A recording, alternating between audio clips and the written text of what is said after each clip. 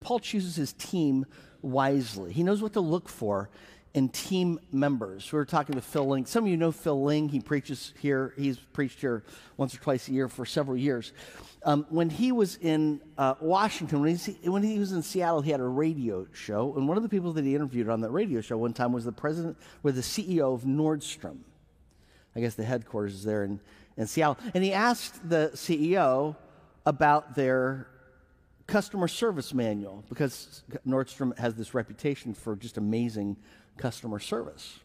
So tell me, I bet you have a really thick customer service manual, don't you? He said, no, we really don't have any customer service manual.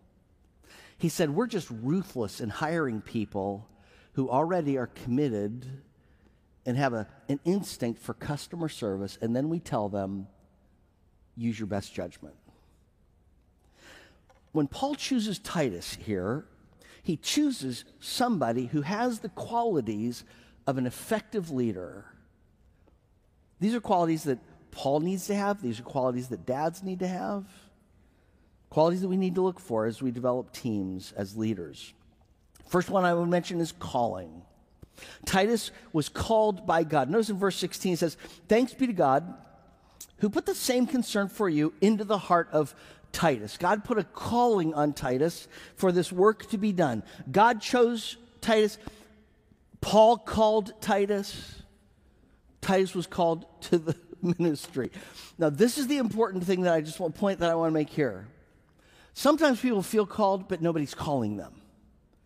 You ever we have church planters, you're like, I feel called to church plant. The only problem is nobody's calling them to church plant. Oh, I'm called to lead here. I'm called to do this. Oh, that's great. God will confirm that by having somebody call you to agree with that calling. But Titus was called and it was affirmed by Paul and others. Second was compatibility. Again, verse 16.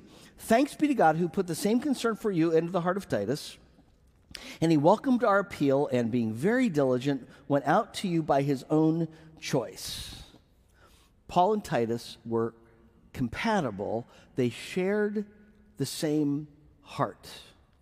I would define compatibility in two ways. I'll deal with the first. The second I'll deal with in a devotional this week. The first, compatibility just means you are a positive person on the team. The second, by the way, is that you share the vision and the mission and you're aligned with the rest of the team. But just focusing on the first one, we define compatibility on the staff as the car in the parking lot test. Does somebody have compatibility with you? Well, how do you feel when you see their car in the parking lot? Does it make you go, oh, I'm so glad, I can't wait to be, when I see, Tom here on Sunday morning out in our lobby at work, it's just like, I'm so glad to see Tom. It's just impossible not to love Tom. Does it make you do that, or does it make you go, oh, is it an energy drain? See, the work of ministry is too hard, and the work that you're probably doing where you are is too hard to waste it with sideways energy of energy drains. Jim Collins said this. When people aren't having, Jim Collins wrote Good to Great and Good to Great and what was that first book? Built to Last. Thank you. Jim Collins said this. When people aren't having any fun, they seldom produce good work. Encourage exuberance. Get rid of sad dogs that spread gloom. Isn't that a good line? Get rid of sad dogs that spread gloom. If the work you are doing matters, you can't afford people who spread gloom. Titus passed the car in the parking lot test with flying colors. When Paul thought of Titus, what did he say? Thanks be to God. When the people in Corinth saw him, they met him with joy. Here's the question. Do you pass the car in the parking lot test? Are you the kind of person when people see your car, they think, there's a sad dog who spreads gloom? Or do you bring joy?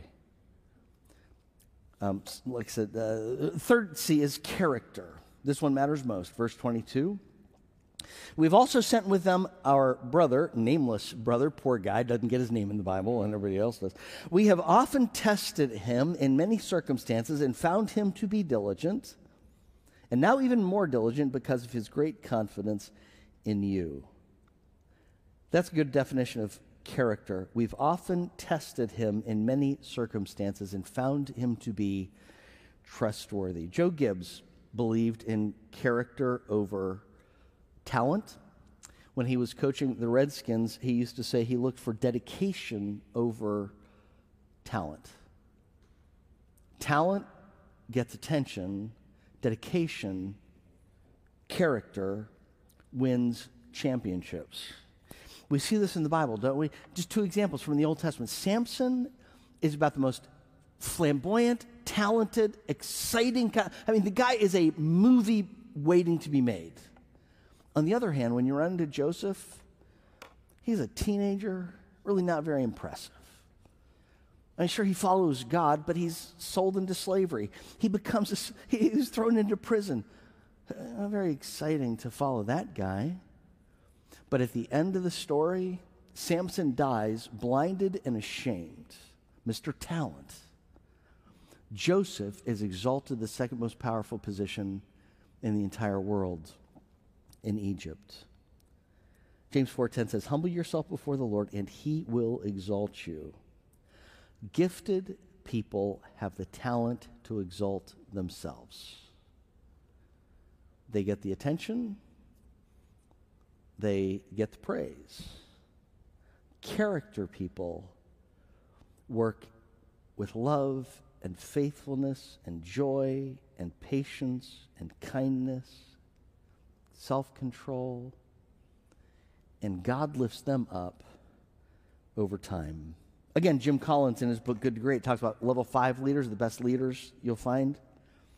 He says they have two things: personal humility and indomitable will.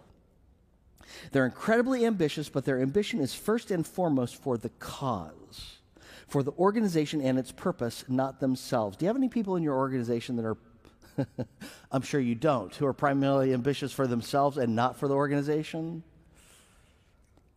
While level 5 leaders can come in many personality packages, they are often self-effacing, quiet, reserved, even shy. Some of the best leaders in your organization are shy people that are easy to overlook, but they're people of character. But the result of character is endurance. They may be unknown, but they do well over a long period of time. It's one of the reasons that I have so much admiration for Elmer Towns. You know, Elmer Towns was one of two people that helped start Liberty University. But when you talk about Liberty University, nobody thinks of Elmer Towns. Some of you remember when Dr. Towns spoke here a couple of years ago. Before he spoke, one of those times, I forget which, but he was autographing one of his books for me. He's in his mid-80s at that point. He said, "Brett, when I turned 80, I prayed to God that he would make my 80s the most fruitful decade of my life." He said, "I'm on track to publish more books in my 80s than any other decade in my life." That's character. Not real impressive, not real known, but they endure over a long period of time.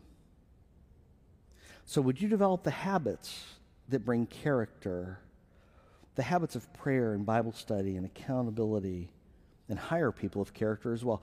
The final C is competency. Henry Ford one time said, the question of who ought to be the boss is kind of like asking who ought to be tenor in the quartet. Obviously, the one who can sing tenor. Titus is chosen by Paul because he has the general competency to lead, to do the work. He has the mentality of a leader, the ownership of a leader. He has the same concern as Paul. Self-starter. He went out by his own choice. But here's the thing I want you to, don't have a lot to go into competency because it's the one that everybody focuses on, but I will say this: the best way to develop competency is to serve humbly right where you are. Humble yourself before the Lord, and he will lift you up. Indra Nooy received, I love her story, about the night she received word that she was going to be the next CEO for PepsiCo. She said she was so excited to go home. Her parents still lived with her in her house. Her mom opened the door for her. She said, "Mom, I've got good news for you." Before she could say anything else, her mom said, "Good, before you tell me the news, go get some milk. We're out of milk, go get some milk." She was like, "It's 10 o'clock at night. Why should I go get some?" But she thought, you don't argue with your mom, you just do it. So she went, she said, "I got milk." I came back and I sort of banged it on the countertop and I said, "Mom, I had big news for you. I've been appointed president of PepsiCo, and all you care about is this milk?" She said her mom looked at her and said, "What are you talking about? When you walk in that door, just leave that crown in the garage." I love that line. Because you are the wife, the daughter-in-law, the mother of the kids, and that's all I want to talk about. Anything else, just leave it in the garage. Don't even try this with me anymore. Isn't that good? I heard that story and I thought, is it any wonder she became a good leader?